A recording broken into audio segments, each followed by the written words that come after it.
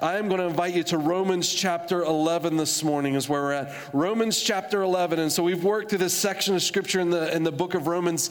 Chapter 9, 10, and 11 are sort of a cohesive unit in the book of Romans. So if you kind of thought of Romans in sections, the first 8 chapters deals with our relationship to God. Paul lays out for us what the gospel is and how our life is transformed in Jesus and the position it gives us in him. And it culminates in chapter 8 in describing our identity in Christ. It's a beautiful work that Paul has put together. Some say that's the greatest work in antiquity that anyone could ever read. And then chapter 9, 10, 11 is this unit that the Jewish people are asking the question, well, what happens to us? And then 12 and on is the application of the gospel. And so in chapter 9 to 11 is where we are together today. And we're at the tail end of chapter 11, working through that. We're going to pick up in verse 11 of chapter 11 today. But Paul is answering the question really preemptively as he's writing this letter. He's assuming that the Jewish believers are going to have some question in their mind about Israel. Where do we fit in all of this? And if you think in terms of 9, 10, 11 as the past, present, and future, chapter 9 being Israel in the past, chapter 10 being Israel in the present, chapter 11 being Israel in the future, today that's what we're going to deal with is how the Lord wants to work through the people of Israel moving forward, and particularly knowing the Jewish people by and large have rejected the Lord. What is their future hold, and what is God's desire for them now that they've rejected or fallen before the Lord or fallen away from the Lord? What can we anticipate for their lives, and where do they stand before God? Is there a way to move forward, and if they do, how do they move forward from here?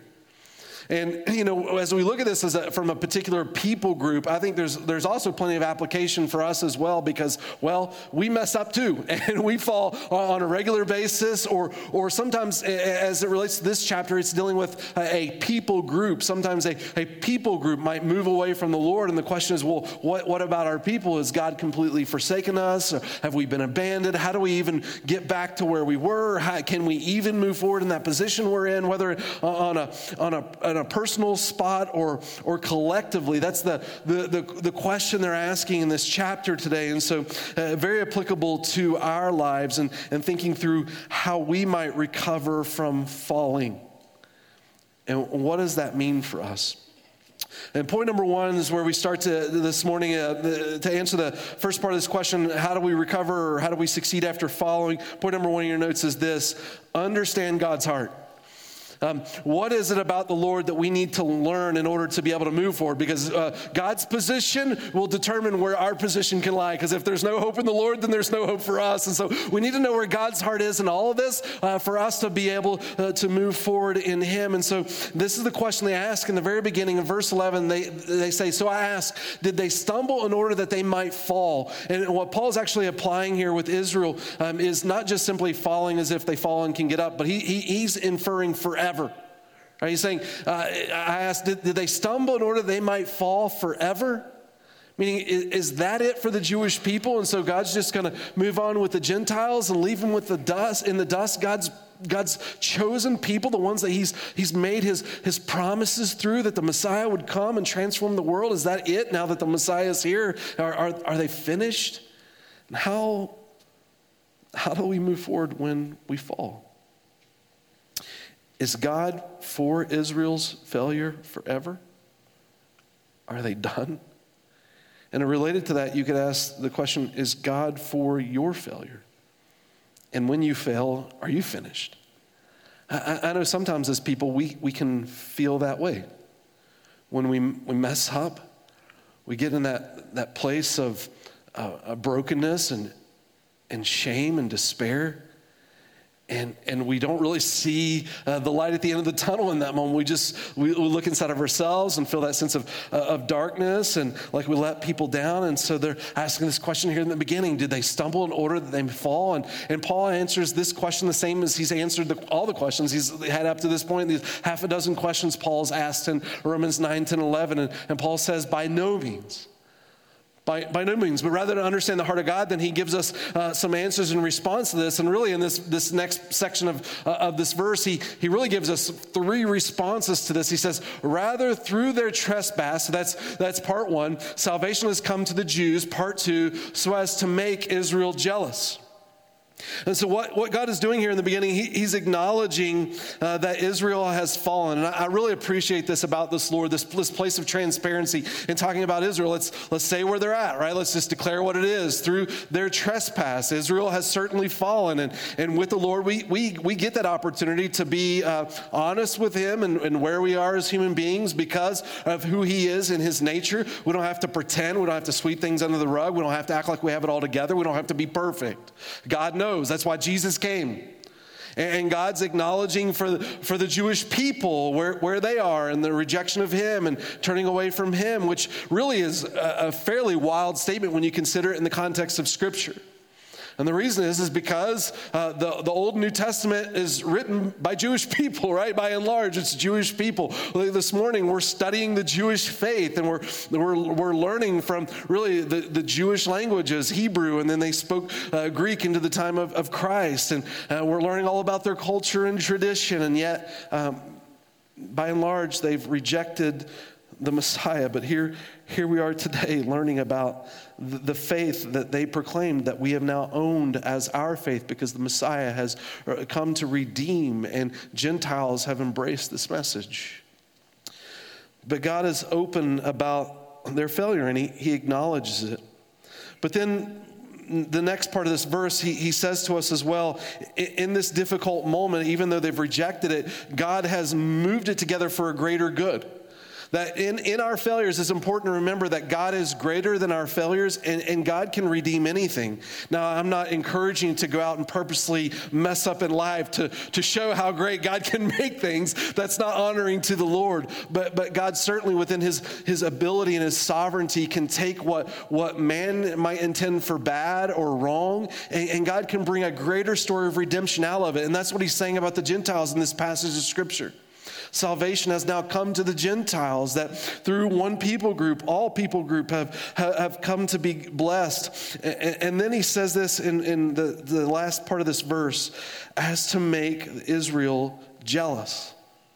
Now, in most contexts, jealousy is not a good thing, right? The idea of coveting or envy or jealousy, we tend to couple those words together, but jealousy typically is not a good thing. But here in this passage, the Lord intends the idea of jealousy, provoking them to jealousy to be a good thing.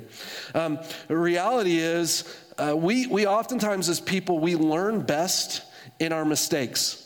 I don't know about you, but sometimes, according to my mom, growing up, I tended to be one of her favorite in the category of stubbornness. I don't know if maybe favorite's the right word, but I was the head of the class out of all my siblings when it came to stubbornness, right? But it was for me, my education was making the stupid mistake and then learning from that, right? You couldn't just hear someone else say it; you had to go find it out for yourself, and that was me. But I think in this verse, he's saying, really, that's a lot of us. We tend to be that way sometimes, and when we make those mistakes, they tend to be some of life's greatest lessons. And God, by bringing Israel to this place of jealousy, he's really putting his finger on where the problem is for them. Now, in most contexts, jealousy certainly is bad, but in a general sense, jealousy is when you believe someone else is in your place. All right, so in some contexts, jealousy, envy, coveting, it leads to destruction because your desire is to want what someone else has, and therefore you look at what someone else has as, you look at that person as an obstacle to what you want to achieve or receive, and so in order to get there, you even get to the place in that jealousy that you will want to take that person down in order to get what you desire, because after all, you're the most important thing. And before you know it, you start treating people like a tool and the object as your place of worship, and so you crave those things and it becomes destructive, right? You long for something as if it's yours, and honestly it's not rightfully yours in most places. The jealousy, envy, coveting, destructive. Unless it is rightfully supposed to be yours. And I think maybe the best example that we could think of in terms of a healthy jealousy would be maybe in the context of marriage or family. Parents, over your children, your concern and care for their well-being. If someone tries to step into their life and it's destructive, you could be jealous over that, for their well-being, for their protection, because they belong to you. The Lord has given them to you. They are your responsibility as a gift. And with that gift, obviously, is a responsibility comes along with that. And so there is this desire within you to be jealous over what God has given you to protect. And same thing for a marital relationship in terms of this passage. God describes our relationship to him in terms of a marital relationship. And so the Lord is jealous towards us with a godly jealousy because we're designed to belong to him. And in relationship to Israel, Israel's God's chosen people. And he wants Israel to be jealous of that relationship for which they were created in Christ. It belongs to them, or created in the Lord, it belongs to them. They belong to him. He belongs to them. And so that relationship of jealousy is significant because it is theirs to possess.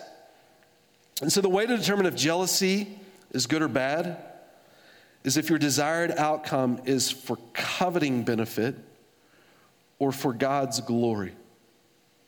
Is it really to honor the Lord, or is it just about making you the priority?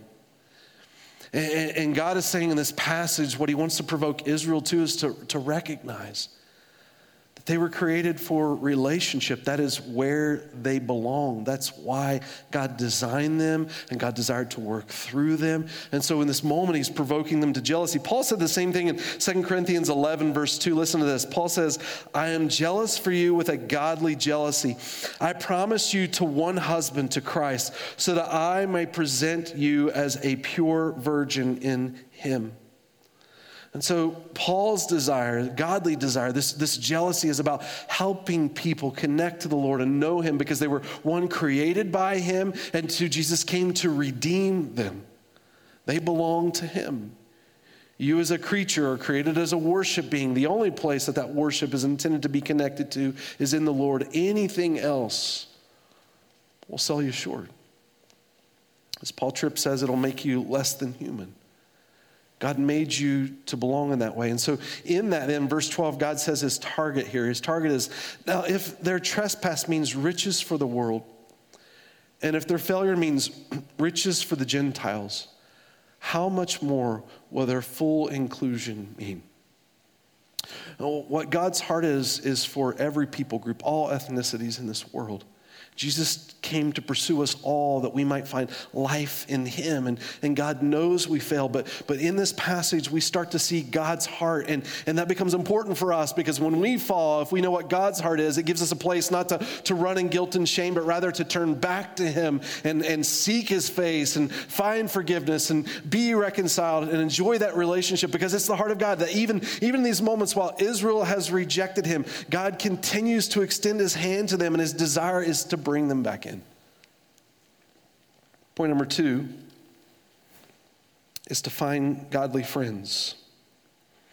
To find godly friends. Not only do we see God's heart here, but when we fall, it's also important to have a community to encourage you. And let me be a little bit clear here when I say find godly friends. I don't mean people that just wear the label Christian and just say I'm a Christian. I genuinely mean people that have a life-giving relationship with Jesus. People that when you think of, you know they walk with Christ, and so they want to not just wear the label of Christian, but they want to encourage you and speak truth into your life. And in this passage, that's the Apostle Paul for the Jewish people. Everyone needs someone like the Apostle Paul's heart towards the Jewish people. You need someone towards you in your life in that same way. And in verse 13 it says, now I'm speaking to you Gentiles. Inasmuch then as I am an apostle to the Gentiles, I magnify my ministry. I know the thought goes on from there. Actually, verse 14 is not the beginning of a new thought, but it's a continuation of verse 13. But I want to acknowledge here that the Apostle Paul, being a Jew, rejected by his own people, he's still looking for where God's moving. And Paul's saying, look, I just want to do what God has called me to in this world with the people that God has brought into his fold. Like, let's move forward in ministry and what God desires. And he's recognizing his position in the Lord. And all of us are given a position in God. And so Paul wants to move in that way. But then he adds on to that in verse 14. He says, in order somehow to make my fellow Jews jealous and thus save some of them. So Paul's saying the same heart as the Lord is, he's not only wanting to do ministry and he's working among the Gentiles, but his heart continues to be for his own people. And he's moving forward with the desire that as he sees the success of the Gentiles in the gospel, his prayer and hope is that it would make his own people jealous again in order to drive them back to the Lord.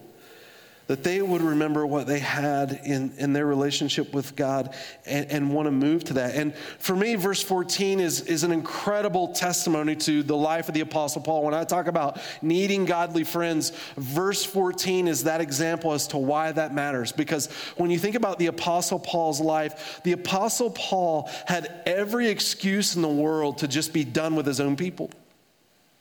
And when the Apostle Paul went on his missionary journeys and he planted churches, he would always start in the synagogues, as long as there was a synagogue in the cities that he would go to. He would start with his own people. Part of it because there was at least a biblical foundation there, so it's easy to start with the gospel when you have a biblical foundation, but also because his heart was for his people.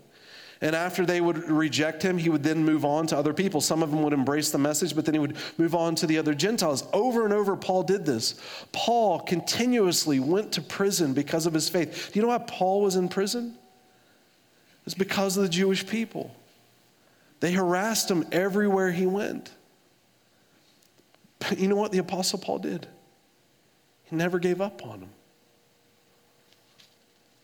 Paul never gave up on him. He had every excuse in the world to want to give up, to say, you know what, God, I've done enough. But he didn't. He always showed up. He always proclaimed Christ, and he always shared the love of God. Paul always did that. He never deterred from what God called him to do. Same's true for us, right? I mean, think in your life, who might you consider to be taboo as it relates to the gospel? Someone that just rubbed you too raw, right? Okay. Where do you think that the gospel shouldn't reach? And what political line do you think, well, if they came to know the Lord, I don't think I could go that far, right? Like, rather than praise God, you're like, not anybody but them, Lord. LA Lakers, no thank you, right? Like, I could reach any other team, but not that politician, not that part of Hollywood, not like somewhere. Like, where is your limitation? The Apostle Paul in this passage shows to us over and over just how much the grace of God has impacted his life by his willingness to go to the very people that attacked him. He knows how God has transformed his life. He knows who he was apart from the Lord. And because he's recognizing his own brokenness, Paul is willing to just not give up on people. I know seasons might look a little different in relationships in your life because people aren't always easy to love. But the point is Paul's heart was always for them. And when we think about our own lives, the kind of Christians that we should surround ourselves with, knowing one day in your walk with Jesus, things may get hard. You need the kind of people around you that are going to fight for you. And so in this passage, we see it's important to understand God's heart, and it's important to have godly friends. And Paul reminds us, sorry, let me come back here. Paul reminds us at the end of this, verse 13, he says, now I'm speaking to you Gentiles, sorry, verse 15, let me move on. For if their rejection means the reconciliation of the world, what will their acceptance mean but life from the dead? If the dough offered as first fruits is holy, so is the whole lump. And if the root is holy, so are the branches. So verse 15, Paul is saying, I carry the same heart as the Lord here. As God's desire is really about the world, the reconciliation of the world. And his heart is certainly not against the Jewish people.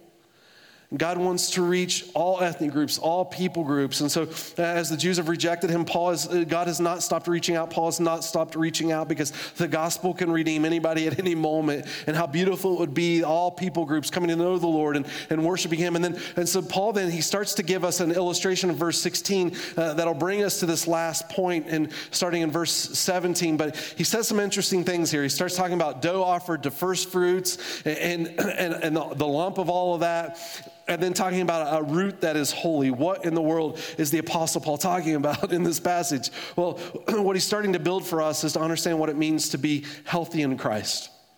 What it looks for our lives to be healthy in the Lord.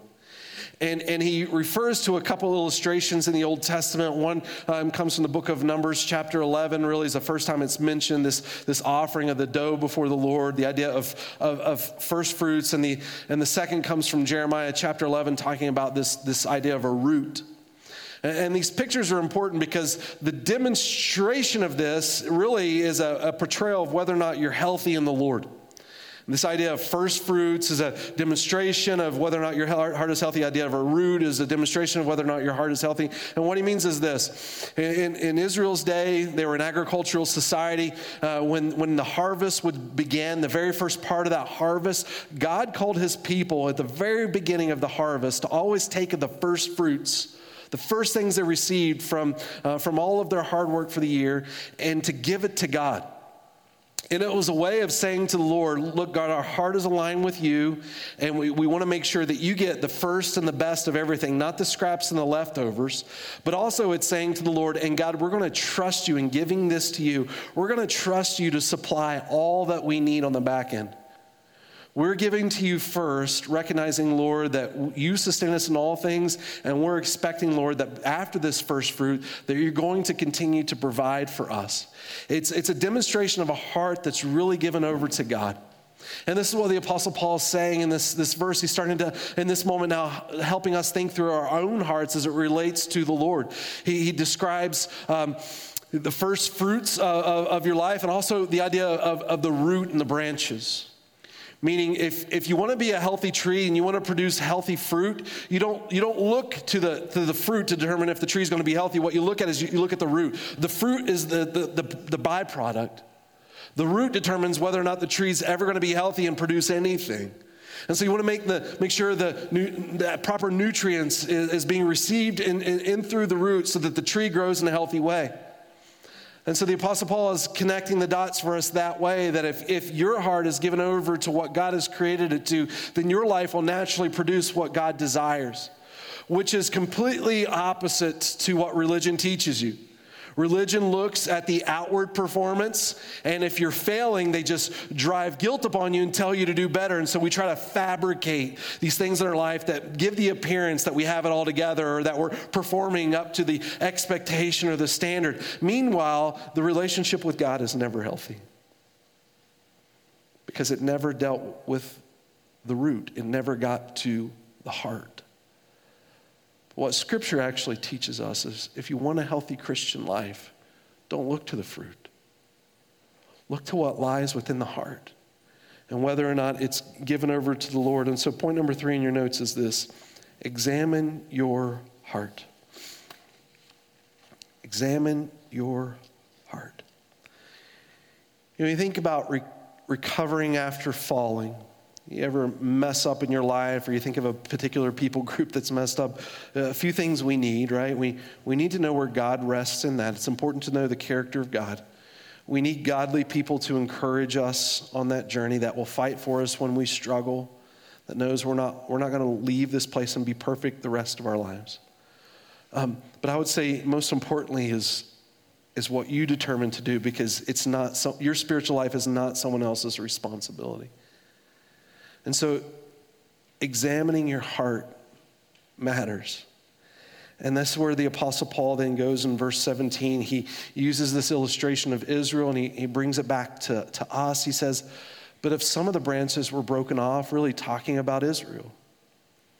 They were connected to this root. They rejected this root. There was no life. They were broken off.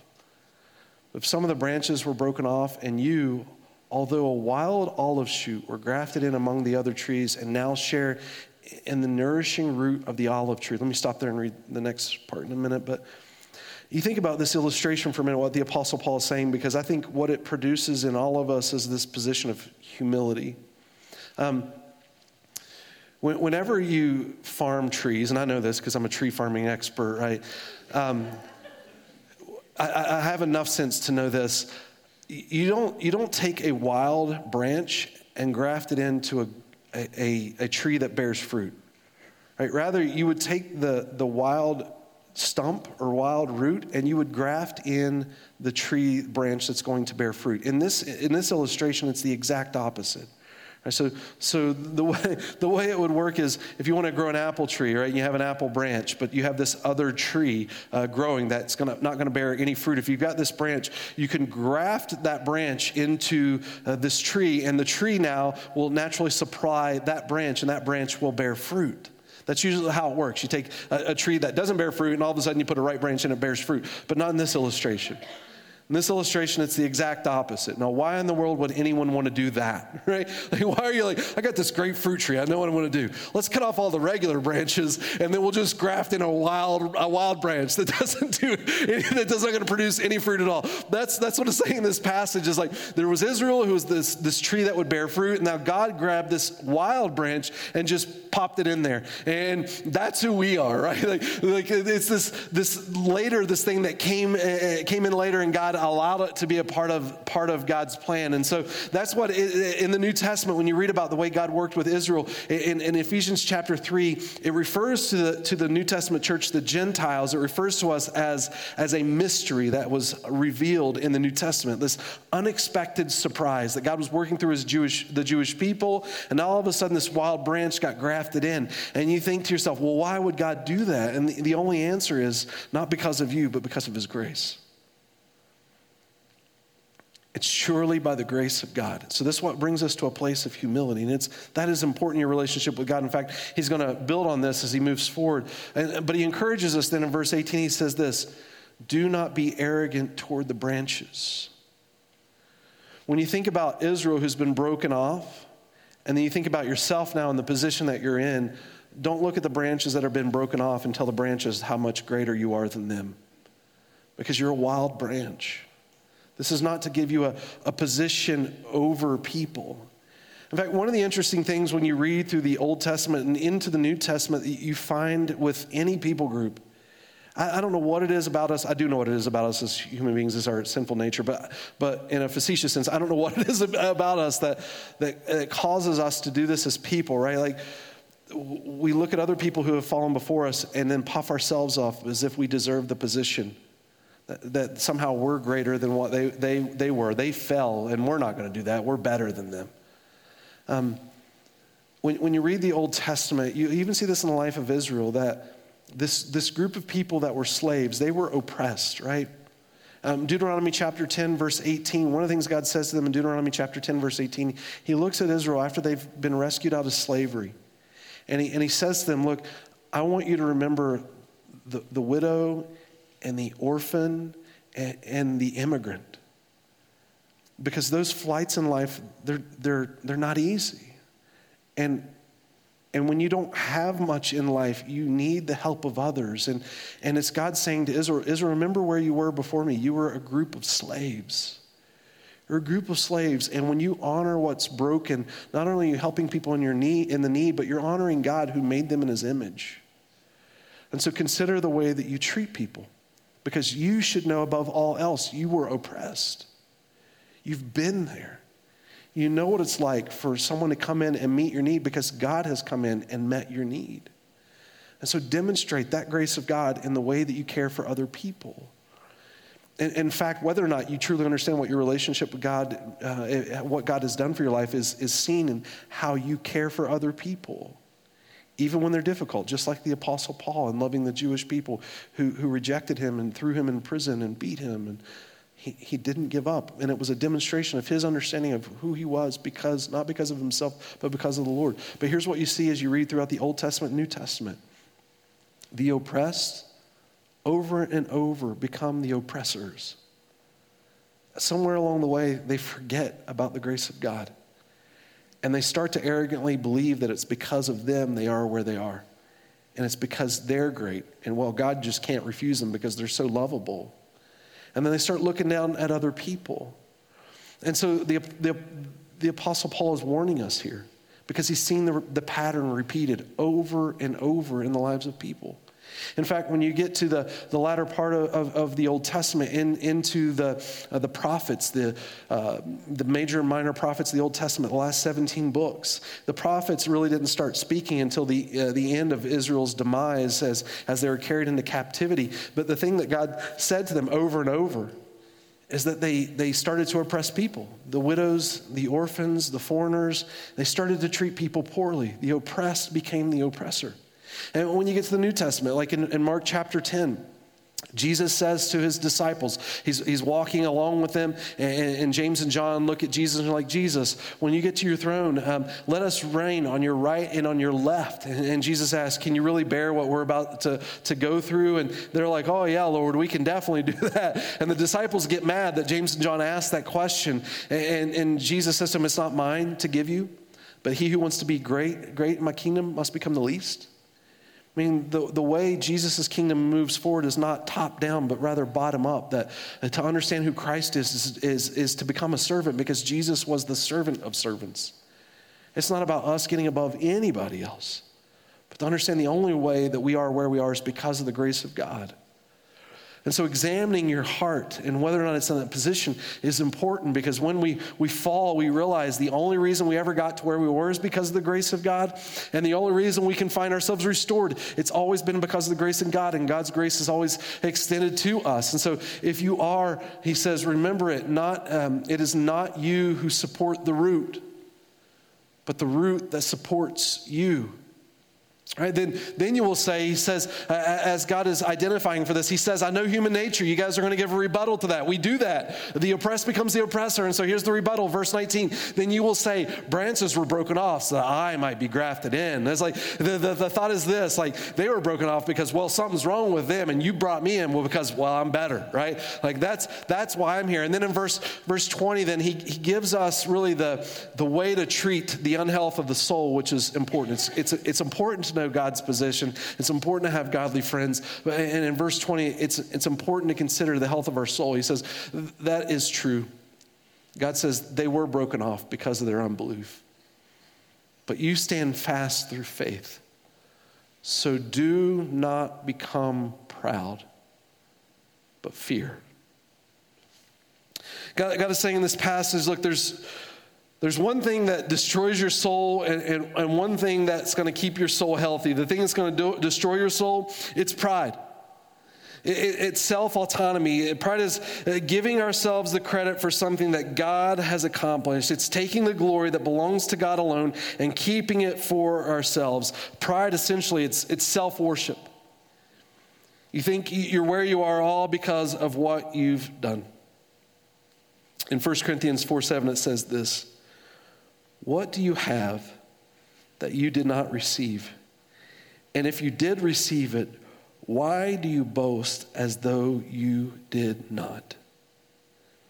Do you not understand? It's the grace of God. It's always been about the grace of God. And so in the last part of this verse, he encourages us. God's desire for us in being able to walk in a healthy life is this idea of fear. And this doesn't mean afraid, but rather it carries better the idea of this reverence. This reverence for the root that gives us life, that we have the opportunity to rest in. Because when we have that reverence, we're truly coming to the one that we've been created to worship, the Lord alone. And we're surrendering to him because we found our identity there. Well, what he's saying is if you want to live the healthy Christian life moving forward after you've fallen, certainly God's desire is to invite you back in, but the way that this continues, it's humility. It's humility. In fact, I often say humility is the language of God. You want to connect to God, you want to know God, you want to walk with God, humility is his language. It says to us over and over in the Bible, pride comes before the fall. But God in our humility, he will lift us up in him. And so then it goes on and says in the following verses, note then the kindness and the severity of God. He wants us to take it seriously. There's God's kindness and also there's God's judgment. Severity towards those who have fallen, but God's kindness to you, provided you continue in his kindness. Otherwise, you too will be cut off. He's saying this really to the Jews and the Gentiles. God will certainly judge our sin. God will judge. But God also always leaves the door open for us to turn to him, to be forgiven, to be reconciled. And he warns us if we don't do that, we're going to be cut off. Now, let me explain this word cut off for a minute, because I think some people can approach this passage and apply it the wrong way. Paul in this section is not referring to an individual. He's not saying, look, follow Jesus, and if you stop following Jesus, then God's going to completely cut you off and cast you out, right? Like you're going to burn in hell forever. That's not what this passage is saying, okay? Rather, what he has in mind here is a people group. He has in mind the Jewish people group and the Gentile people group. A Gentile people group is everyone else in the world that's not Jewish. And he's describing us this way, that a people group can reject God. Now, there can always be a remnant within that people group, right? We've looked at that in chapter 9 and 10. Among the Jews, there was always a remnant. The Apostle Paul was a remnant. His faith was in Christ. He was not cut off, right? He followed after the Lord. But when we think in terms of Jew and Gentile, he's talking about people groups. And he's warning both Jew and Gentile, if we don't align our heart with the Lord, if we don't come to Christ, if we don't surrender our life and ask the Lord for forgiveness, that those people groups can be cut off. That if a generation rises up and they reject the Lord, that it not only has consequences for that generation, but the lineage that comes forth from that generation, that not only could that generation be lost, but so can the next generation, that it's a people group by and large that are cut off because they've rejected the Messiah. How important it is, your walk with Jesus, to understand the condition of your heart, to think about why you are where you are in him and how you follow after the Lord. And then he goes this way, verse 23, and even they, if they do not continue in their unbelief, will be grafted in, for God has the power to graft them in again. This is reminds me of the great theologian Mariah Carey, We Belong Together. Right? If you know that song, you'll listen to it later today, right? But God is saying that even if they continue in the unbelief, God in his power, he can graft in. He can bring what's broken, and he can always restore it at any moment. Beautiful thought in the Lord. You think about your own failures, and you're like, how could God love me? And God's just saying, because I'm full of grace, and I'm for you, and I want to bring you into me because you were created for that, and I can graft you in no matter how many times you feel like you fall, or you get back up, and we can continue this race together. Verse 24, if you were cut from what is by nature a wild olive tree and grafted contrary to nature into a cultivated olive tree, how much more will these, the natural branches, be grafted back into their own olive tree? And God's saying, if the Lord can do this with you Gentiles, you wild olive branches, God can certainly bring his people back again, the chosen people, the Jewish people. God can bring them into relationship with him.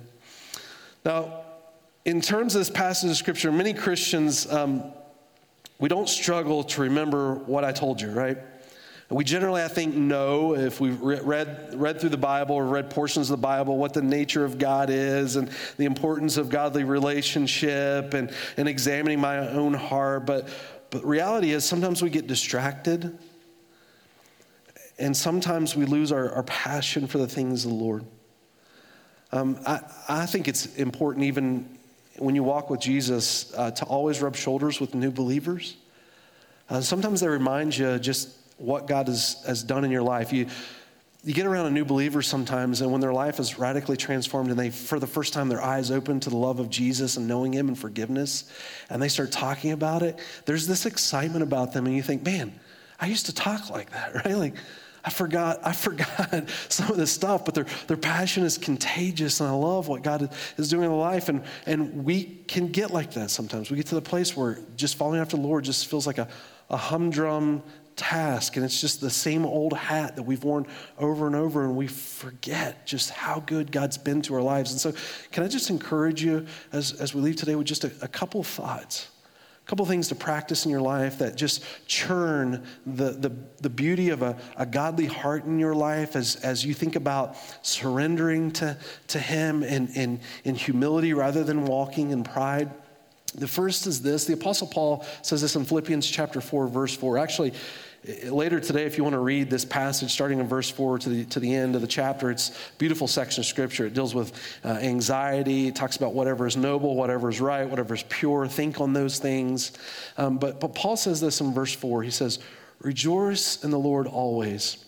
And I will say it again, rejoice. And one of the most incredible things for me about this chapter is when I consider where the Apostle Paul was when he wrote this. Paul he's in jail. He's been beaten and he's thrown in jail. And you know what Paul's talking about? Rejoicing. Rejoicing in the Lord. And rejoicing carries this idea. You know, Paul, if you ask Paul, do you like being in prison? Isn't this awesome? Paul's going to be like, no. If I had to choose between prison and not prison, I'd choose not prison every time. But what Paul is saying is this idea of rejoicing is a rejoying in the things of God that remind you of his good hand in your life. What makes the Lord so good? Sometimes as people, we tend to just focus on the negative. Our culture does that, right?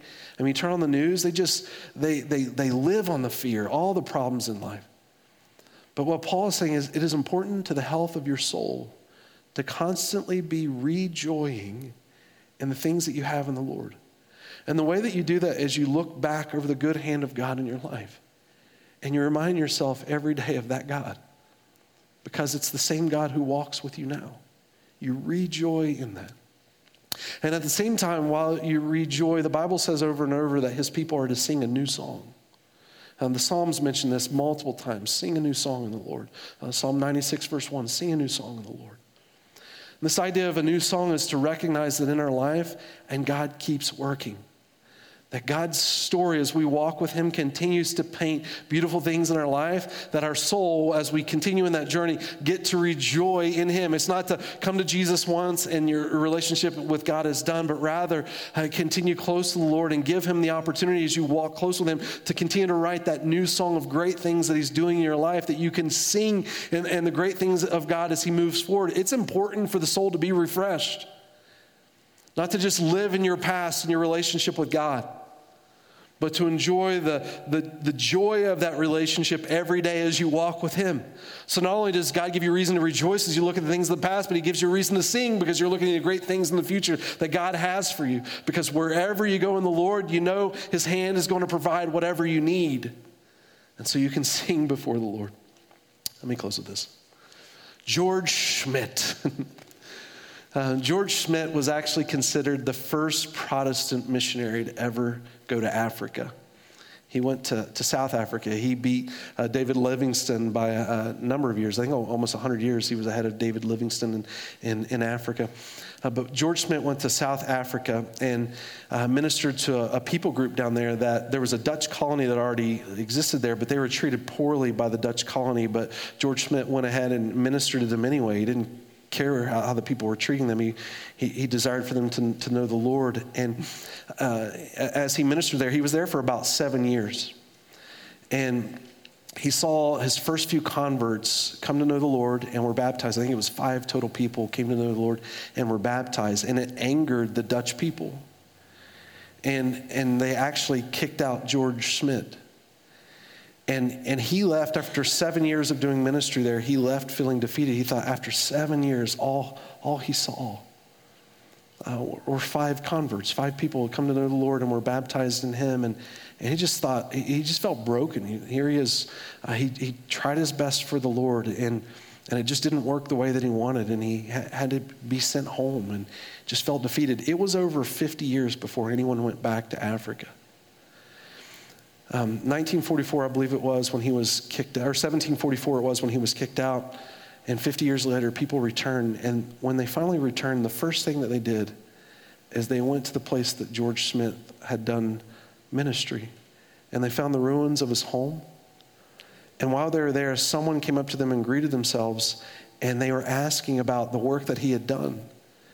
And they took this group of missionaries to a home of a lady who was now much older. But she was one of the people that George Smith had baptized. And they asked her, do you read the Bible? Do you know the Bible? And she took them over to the corner of the place where she lived, and she uncovered in this goat skin a copy of a Dutch New Testament. And she had been reading it to her family every day since George Smith had been kicked out. 100 years to the day after he was removed from Africa, feeling like a failure, they did a study on how many people came to know the Lord off of George Smith's ministry of just seeing 5 people converted. 100 years later, over 13,000 people had come to know Christ through that ministry. Guys, sometimes when we serve Jesus, it feels hard. And sometimes we don't get the results that we expect or want. But can I encourage you this morning? God's desire for your life is not about results. God's desire for your life is simply that your heart would be connected to him faithfully. It's when your heart is connected to him faithfully that he produces the fruit. Fruit's not up to you. But God won't work in your life unless your life is truly surrendered to him. But it's when we have that opportunity to give our lives to the Lord that he can do great things beyond our imagination. George Smith never lived to see those results. But the ripple effect was huge. If the people were willing to recognize one thing, he's the root, not me. I'm just the wild olive branch grafted in. But it's him that produces the beauty if my heart would surrender in humility. This message has been brought to you by Alpine Bible Church in Lehi, Utah. If you'd like more information, please visit us online at alpinebible.com.